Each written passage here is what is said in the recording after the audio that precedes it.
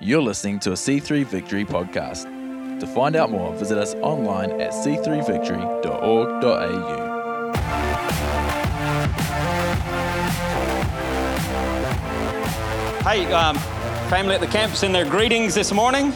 We kind of went up with Pete and Fiona yesterday, spent the day there and stayed for the church service and then came home so we could be with you guys.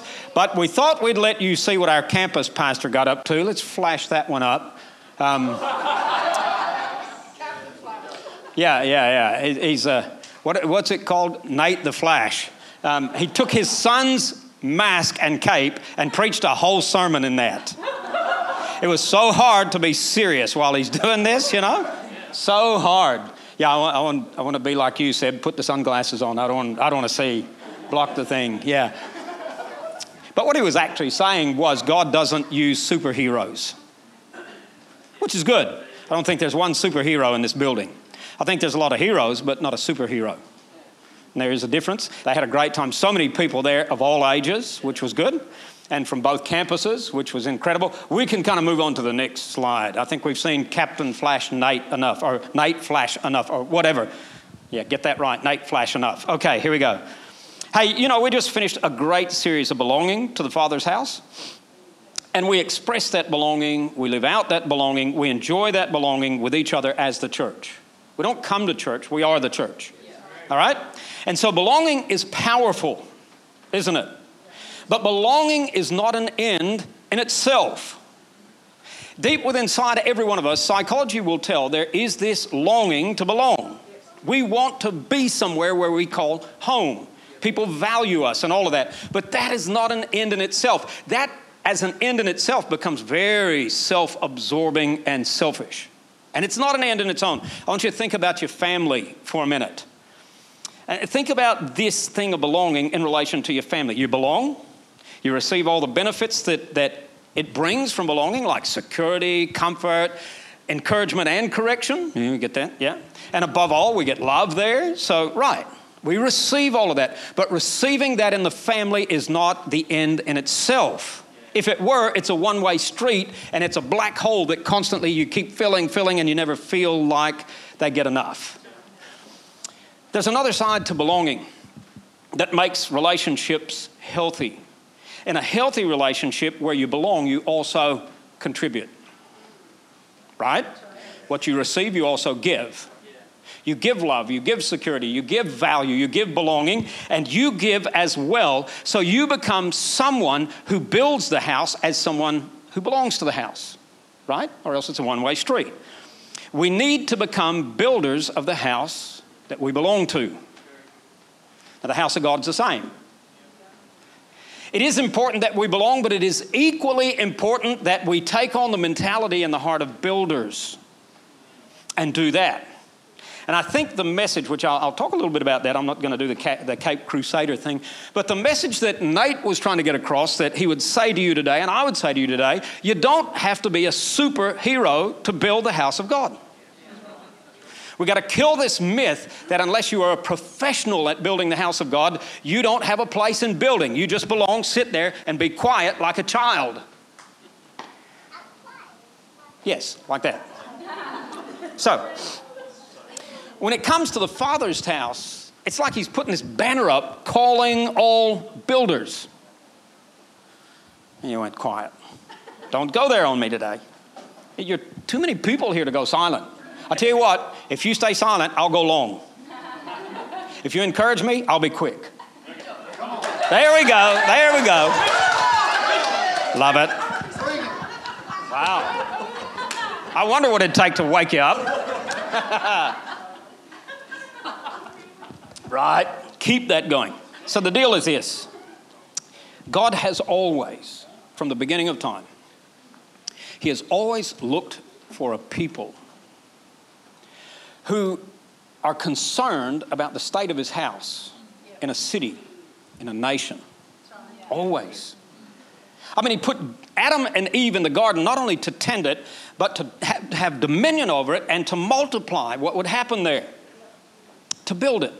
to build a community of people where God would walk. You can imagine if Adam and Eve had never fallen and they start reproducing children, and the normal day of life is a walk with God. Whoa. And so God has always looked for a people. Even when they lost it, he kept looking for a people who would be his people. He calls it a kingdom, or calls it his house. People who would partner with him in doing this in a city and a nation.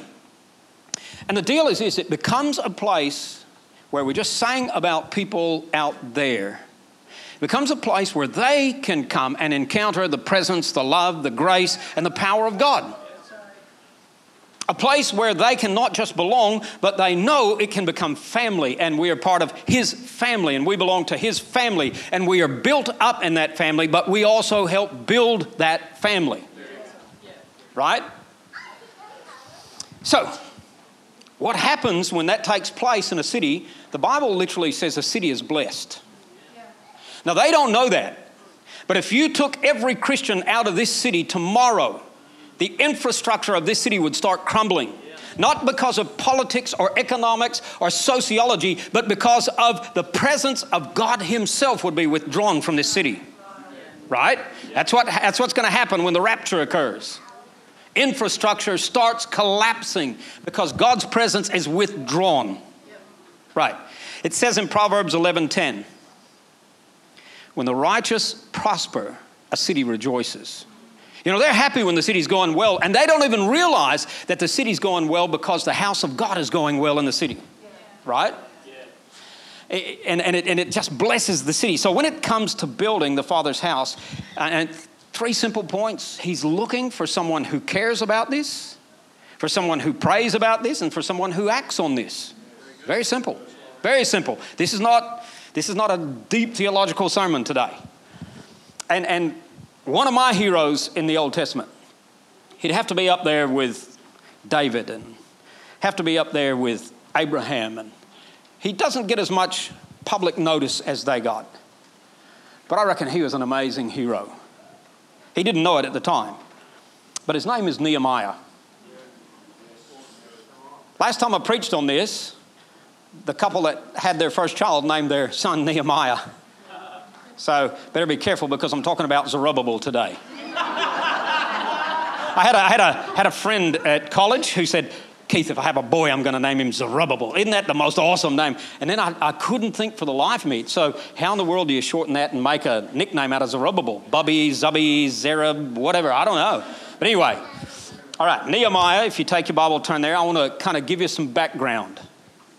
I'm going to take you through a snapshot of the Jewish history. It's just going to be quick. So don't get bored. No, history lesson. I love history.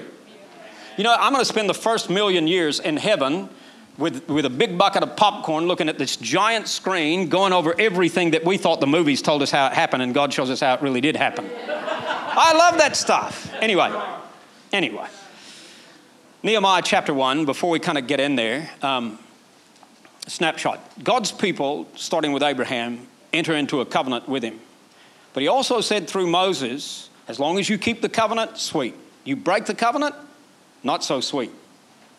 And the interesting thing was this. They kept breaking the covenant with God again and again and again. Now, people who say God of the Old Testament is not a God of grace, think again. He gave them hundreds of years to repent before he acted on it. Now, if that's not grace, how many of you have given your kid more than a week to make things right? Man, I told my kids, do it today or you're gone. And what's worse is I'll get rid of you and make another one just like you. So anyway, I didn't say that. Not really. But here's the deal. They would kind of get right with God, and then like today, their hearts go a bit straying, you know, loving other things, and they go downhill spiritually. God sends a prophet, boom, get right or else, turn or burn, boom. They start going up again. And this went on for hundreds of years until finally God said, enough is enough. No more. And in 586 BC, the Babylonian army marched into Jerusalem and they devastated the city. They leveled the homes, the walls, and even the temple. They took all the treasured holy items out of the temple and took it off to Babylon along with the people. And now the children of Israel were destined to be prisoners and slaves for a long time. Why? Apathy, disobedience, captivity. So almost 50 years into their captivity, another empire rises up called Persia. Persia marches into Babylon and overthrows Babylon. And the king of Persia says to the Jews who are there, if you want to go home, now is the time. Not all did, but some did. And they call it the first exile. And there was a first group of people, I think they even say it could have been as much as 50,000 people said, we're going back to Jerusalem. Because in the heart of a Jew, Jerusalem is where the house of God's at. Right? Okay, still to this day, that's what they believe. And so here you go, under the leadership of who? Zerubbabel. Everybody say it, Zerubbabel. Zerubbabel. You didn't say it like I do. All right. He goes as the general and the governor to rebuild the temple. And he allows the Jews to start rebuilding their home. They start rebuilding the temple. They get the foundation done. They're all excited. And guess what? Coldness of heart and apathy settles in again. The foundation stays so barren for a few decades that even the weeds start growing up through the foundation. Ezra comes to the city. And Ezra in 458 brings revival to the exiles. He stirs them up. And by the way, the temple was completed before that time, but Ezra goes as a man of God and he rediscovers the Word of God with them and brings the Word of God. Revival happens in this city and they're all on fire again. The whole time though, they got the Samaritans against them and they got the Arabs against them and they're telling them they're a nobody and they're pounding them with opposition, and so they stop building. They get lost in their heart. Never let opposition stop you from what God has allowed you to do. Opposition is normal. We sometimes think opposition is not normal, that we should live without it. It's in the midst of opposition that we become stronger and purer as Christians. Okay, just a side note. So here they are living in the city. The walls are broken down. The gates are burned. They're living in their houses. The temple is now finished, but the people's heart is still flat and dry and broken. You see, to a Jew, or even to an Easterner in that time, the gates of the city meant the place where the leaders would come and gather, and they would make decisions for the welfare and the strength of the city. So when the gates are burned, it says there's no leadership for us. We are a people without any direction or purpose or guidance. We're aimless. And with the walls broken down to any city like this in the Near East in that day, it meant we are vulnerable. We are open. We are open for attack at any moment. We are not secure. So these people are living in their homes with fear. And they're living in their homes without any direction or any guidance. And God is looking down into time going, who's going to stand up and do this? So at 444 BC, Nehemiah takes the third exile of people back. You need to understand at this moment, he is a young man, probably only in his 20s, at latest 30s. I was going to say at oldest, but 30's not old, is it? Is it, Earl? Nope. 40's not old, is it, Todd? Nope. 50's not old. Who'll give me an amen? 60's not old. Who'll say yes? I'm going to stop there. Yeah, I do hope I keep going. I hope I don't stop there. Okay. Here's the deal. Nehemiah rises up nearly 100 years after the first exiles went. 100 years. Can you imagine that? A city still going up and down, being in ruins, no security, no safety, no direction for 100 years. Imagine Newcastle having such an earthquake that 2/3 of the city is leveled and most of the people are gone. And only what's left is scrapping and rummaging and going through the rubble to try to exist for 100 years with it like that. Nehemiah rises up. He says, I'm going to do something about this. Now, he's not your likely character to do this. He is no superhero. He's in his 20s, maybe latest 30s. But instead of the city being a city where the glory of God was at, it was a city in ruins. Instead of being a strong city, it was just a remnant of people left. And instead of being a place where they could go and experience God, it was a place where everything was broken down. To me, it sounds like some churches. Serious. And this brings us to Nehemiah chapter 1. That was a quick snapshot of hundreds of years of history, wasn't it? With a lot of detail left out. If you'd like, I could do the detail of history, but I know you don't like. Okay, Nehemiah 1, chapter 1, verse 1. The words of Nehemiah, son of Hakaliah, in the month of Kislev, in the 20th year, while I was in the citadel of Susa. Susa was the winter palace of the Persian king. Hanani, one of my brothers, and remember, he's under now the Persian Empire. Very ungodly people. Hanani, one of my brothers, came from Judah with some other men, and I questioned them. That's a key. I questioned them about the Jewish remnant that survived the exile and also about Jerusalem. You know what you're seeing there right here at the beginning? You see someone who cares. We live in such a careless society, such an apathetic society. As long as I get me and my own and everything that belongs to me and I rightfully should have, I don't care about the rest of you. And we live in a society that is so self-absorbed, all the voting, it is such a tragic that the marketing is about feeding the self, not about the people at large. What about the nation? What about the city? What about the people? Not just what about an individual. Nehemiah is somebody who said, man, tell me about them. His brother had just returned from a visit to Jerusalem where he met with God's people and they're in shambles. And you need to notice something here. Nehemiah's concern was far larger than his comfort. This is the problem with most people in church today. Their comfort is far larger than their concern. Oh gosh, you missed that. You really missed that. You really missed that. I heard he wasn't old. His father was old. He's a retired pastor. And he said to his son, the reason we're not having revival in our nation is because no one's trying to kill us. We're just way too comfortable. And we won't have revival until we lose that discomfort. And I don't look for the day where the same thing's got to happen to us that happened to Judah and Israel, where God has to send some hornets to stir us up and make us uncomfortable. Oh, to God that we would find it ourselves and become concerned about the state of his house and this nation. All you've got to do is read the current stats and how the new generations view the house of God in Australia. It is not high. They're saying that there is no church stream right now in Australia that is really growing. They're getting church transfers, but they're not getting kingdom growth. Even the best ones. And the rate of people leaving the house of God is an alarming rate. And if we're not concerned about that, we sit in our holy little corner and shut the doors and sing blessed assurance until we go to heaven. We are going to miss what God wants to do in this nation.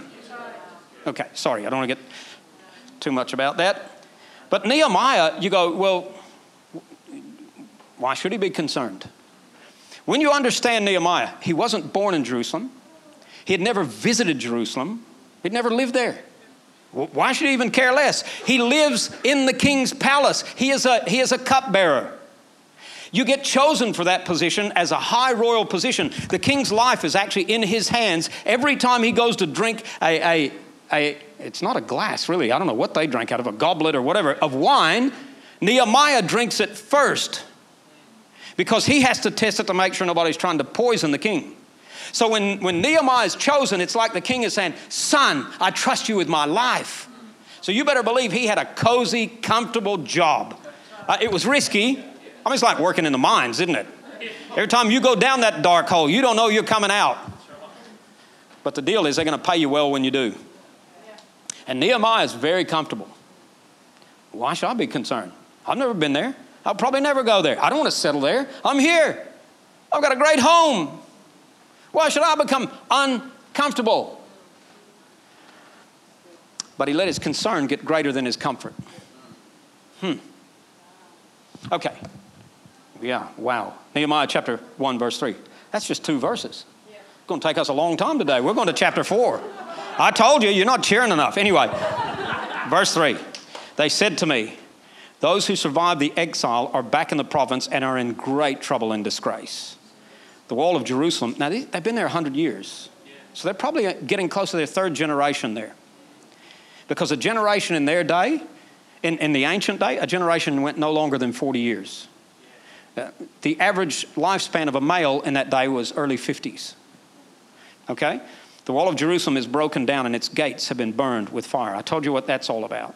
And when I heard these things, what did he do? Oh, well, I hate it when young people look at me and go, yeah, whatever. No, I didn't go whatever. I sat down and wept. For some days I mourned and fasted and prayed before the God of heaven. Some scholars say this went for about 3 months. 3 months.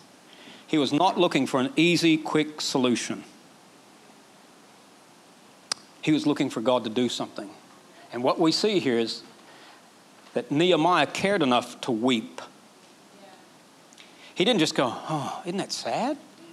And he didn't just shed a little tear. You know, he wasn't your typical bloke going, yeah, I lost my football position. He was weeping for days, couldn't even eat. Why would he do that? He's not even born there. He's never been there. Why would he be so upset? I'll tell you why. Because the kingdom was in his heart. Even though his people hadn't been there for at least 100 and I think about 50 years, about 150 years, something like that, I think. It was still in his heart.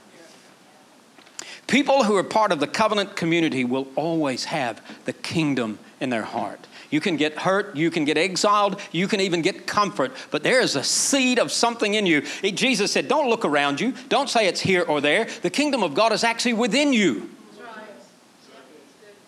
You just need to let that seed loose. When was the last time you cared enough about the state of God's house in our city that it actually brought you to tears? You know, I don't think the answer is going to be found in watching the 7 nightly news. Surely the politicians will do something. Surely the CEOs of the Economic Society will do something. Surely somebody will do something. No, we need to recapture. Surely I need to do something. We need to have a passion for the house of God in our city. And I'll tell you this, you will never be a builder of the house of God until you have a deep concern that challenges your comfort. Wow. You know why most of us never talk to the person next to us about Jesus, whether on the bus, in the gym, at a classroom, or at work? You know why? We don't want to be discomforted by being embarrassed. That is such a small discomfort. They might make fun of me. It'll hurt my pride. Well. So discomfortable, isn't it? Man, we need a little bit of discomfort today. Because what we see in Nehemiah, he didn't just care. He also was someone who prayed. And I want you to know that Nehemiah, he approached his prayer with humility and faith, not with complaining. That thing keeps flashing, doesn't it? It's catching me out the corner of the eye. Verse 5 says this, then I said, O Lord. We'll stop there. O Lord. Do you know, he uses a word that is the most common word of addressing God in the Old Testament, Yahweh. The equivalent in the New Testament is Lord. Oh Lord. That's why in English here it's Lord. Yahweh. You know what Yahweh was to the Jew? The relational covenant-making God with our people. That's amazing. So he starts his prayer with, oh, you are the one who has made this covenant with us. And then he goes on and says, oh Lord, God of heaven. You know what he's saying there? God, you are sovereign. You are in control. You haven't lost the game. Oh, Lord God of heaven, your sovereignty rules over all. The great and awesome God, he is saying, not only are you a covenant-keeping God, not only are you in control, but you've got all the power and the might and the majesty to pull this off. That's how he starts his prayer. Man, I hear some Christians praying and I just go, Lord, have mercy. No wonder God gets wearied with it, because it's just moaning and groaning and whinging. Why haven't you done this? And when are you going to do that? And God, what are you doing? Nothing. And you hear him pray and you go, wow, is that your view of God? I want you to know What Nehemiah does here is he puts first things first. In other words, we've got to start from a place of where we put God first with His greatness, His power, and His majesty. It's not about us, it's about Him. And even though we're concerned about the state of God in our city, we don't come to Him with a pessimistic attitude. Oh, it never works. It doesn't work. The church is doomed. It's going to die. We're going to end up like Europe. Sorry if you love Europe, but they had their day. I hope they get another one. I'm kind of wondering when God's going to say to America, you've had your day, the land of churches. You can actually track historically the moving of God across the planet. And you can see it'll shift from nation to nation. And the reason it shifts is when a nation's coldness has been too long. And they reckon it's heading around the planet so it ends up where it started. Just a theory. But I wonder when our day would be over, if ever. I hope to God never. But we don't come with pessimism. We don't come accusing Him of doing nothing. So many people, well, if God was God and He was in control, why doesn't He? And I go, yeah, but if you were a real person made in the image of God, why did you? Why are you blaming Him? You pulled the trigger. Anyway, I don't like that stuff. We come with adoration of God and a declaration that He is mighty. He is in control. We've got to have our head in the place that God is still God. Because if we move from that place, who is God? What is God? Just asking a question. Verse 6. Keeps going in the prayer, it gets deeper. Let your heart be attentive and your eyes open to hear the prayer of your servant, the prayer your servant is praying before you day and night. This was not a quick 30 seconds, Lord God Almighty, Holy God, do it, and then you go off with your business. Day and night. Prayed for the servants, the people of Israel. Now watch this next bit. I confess the sins we Israelites, including myself and my father's house, have committed against you. We've acted very wickedly toward you. We have not obeyed the commands, decrees, and laws you gave your servant Moses. Did you know that brokenness is attractive to God?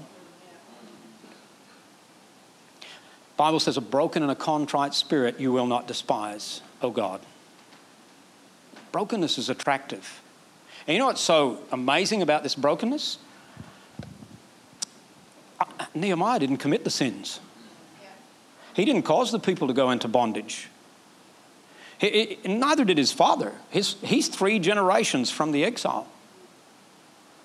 Maybe his grandparents didn't do too well, but you know what he's doing here now? Because the kingdom is so deep in his heart, he identifies with the people of the kingdom who did sin. It's called identification repentance.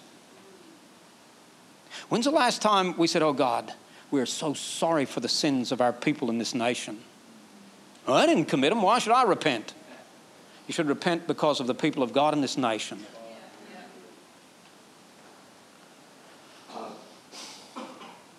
He doesn't point the finger, in his comfortable, he's standing in his comfortable place, pointing the bony finger. Them, they did it. They deserve everything they get, God. I know Christians with that attitude when somebody sins. Them, they did it.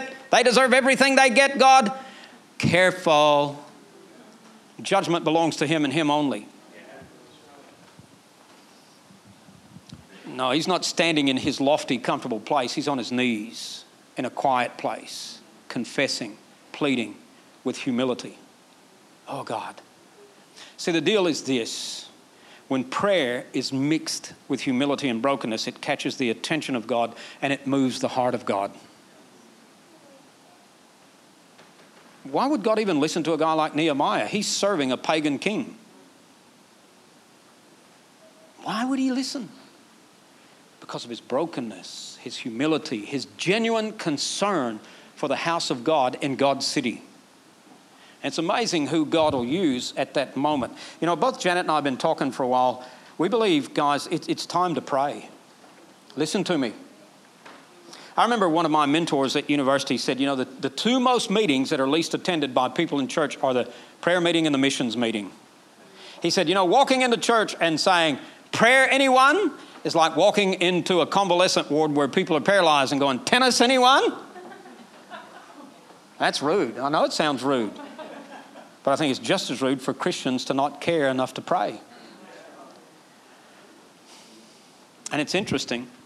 Janet and I, we believe, we say, our vision says, right now it's time for growth and it's time for influence. And the greatest asset we can have for this vision is prayer. The only weapon we have, apart from having the Word of God, the only offensive weapon that we have is prayer. It's by prayer we pull down strongholds. Now, I'm not interested only in the strongholds in my mind. I'm interested in the strongholds of my city. Okay. And we believe it's time for prayer. We're calling the church to prayer soon. And you find it interesting that the book of Nehemiah opens with prayer and closes with prayer. And this is the first of 12 instances of prayer through a book that's about building walls.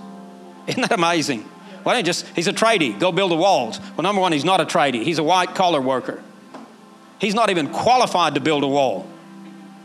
Like, if you ask me, Keith, go build a wall, some bricks, it'd be the worst wall and the most unstable wall you'd find in the city. I mean, I can pick up bricks and I can hold bricks. And I was out there kicking Aussie rule football with the young guys yesterday. Paying for it today, but I did it yesterday. I could build you a wall, but I'm telling you, it wouldn't last long. Nehemiah is not qualified. Verse 8 says this, remember the instruction you gave your servant Moses, saying, if you are unfaithful, I will scatter you among the nations, but, oh, don't you love the big but of God? I don't mean that funny. That is a very significant word, but. If you return to me and obey my commands, then even if your exiled people are at the farthest horizon, I will gather them from there and bring them to the place I have chosen as a dwelling for my name. I'm telling you, there are people all over this city who have already been marked and chosen and at one time believed in God. It is time to call them home. And I'm telling you, standing on a soapbox and preaching at them is not going to call them home. Getting on our knees and repenting for them will bring them home. Okay. They're your servants and your people whom you redeemed by your great strength and your mighty hand. You see, the prayer of Nehemiah praise is one of repentance, return, and redemption. It's his job to repent and to pray, but it's God's job to buy them back. Right? When we pray, God works. Prayer is not only necessary, it's essential with action. It's not enough just to pray. Nehemiah didn't just stay in the closet praying. If you go, I'm a prayer closet person, awesome, but come out of the closet. It's time to come out. I don't mean it that way. It's time to come out. Don't they take stuff that we think is good and they pervert it? Come out and do something. Get off your knees and work. I'm not saying don't pray, but I'm saying act also. Nehemiah asked God to act on behalf of his people, but he doesn't stop there. Do it through me, God. Do it through me. Because Nehemiah is someone who acts. Watch what he prays. It's like, I'm going to be the answer to my own prayer here. Verse 11, O Lord, let your ear be attentive to this prayer of this your servant and to the prayer of your servants. So he's gone from adoration of God to brokenness of himself and his people to now a declaration, you're going to do this because you promised to do this, but now do this through me.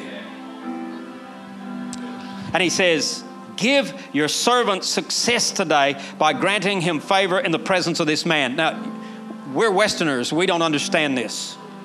He is working in the court of the king. When he says this man, if you read other translations, he's saying, give me favor or success with the king. Now you need to understand one wrong, bad attitude. It's like Esther prayed hard before she went into the presence of the king. She called the people to prayer and fasting before she went to the king. But it was her uncle that said, but God has brought you to this place for this time for the kingdom of God. And then get it ready through prayer. If Nehemiah walked in there and he's all teary and he just sips the wine, throws it at the king, even if he walks in there and says, I don't want to work for you anymore, I want to go to Jerusalem, the king would drop him like a bad habit quickly. Why? Because he had the power of life and death. So he says, but God, you hold the hearts of kings in the palm of your hand. Give me success today with this man. You'll read later. I want to encourage you over the weeks to come, slowly read through Nehemiah. The success he had, by the way, I'll just run forward a little bit. He did go to Jerusalem. He called the people together, and in the face of opposition, they built the wall all the way around Jerusalem in 52 days. Something the people hadn't done for 100 years. Isn't that amazing? When you've got God on your side, it's amazing what you can do. You know, Nehemiah could have stood back and went, you know, I'm not a brick worker. I'm not a tradie. I'm not qualified. God, I'm not qualified. I love what Stephen Furtick said in his book, Unqualified. He said this, God doesn't call the qualified, He qualifies the called. I didn't become a pastor because I went to university. I went to university because God had already called me to preach His word. And let's not get it back to front. I'm not qualified to build the house of God. That's for you professional people. We'll just pay you, pray for you, and listen to you. Come out. Come out. Come out. God's calling all builders. You have a part to play in building the house of God in this city. And you might think you're unqualified. Some of you might even think, I'm disqualified. Don't talk about unqualified. I'm disqualified. Nehemiah didn't say I'm disqualified. He said, God, give me favor. You notice this last statement he said? I was cupbearer to the king. What do you think he meant by that? I'll tell you exactly what he meant by that. Number one, being a cupbearer doesn't make me a bricklayer. However, or even a city leader. However, being a cupbearer means that God has placed me in a position of favor for such a time as this. So give me success. And it's interesting, I love what Wiersbe said in his commentary. When God wants to accomplish a work, He always prepares His workers and puts them in the right places at the right time. Wherever you are at, the neighborhood you live in, the school you work at, the job you have, the place in university, the gym you go to, wherever. Isn't it interesting? We live in a mobile society where at the drop of a hat, we are quick to move or leave something to go to another thing, not realizing I have been placed here for such a time as this. And if God has called you and placed you here, He will then qualify you and equip you there so that together you can reach the city for the kingdom of God. Thanks for joining us for the C3 Victory podcast. We would love to see you at one of our services. To find out more, visit us online at c3victory.org.au or check us out on Facebook or Instagram.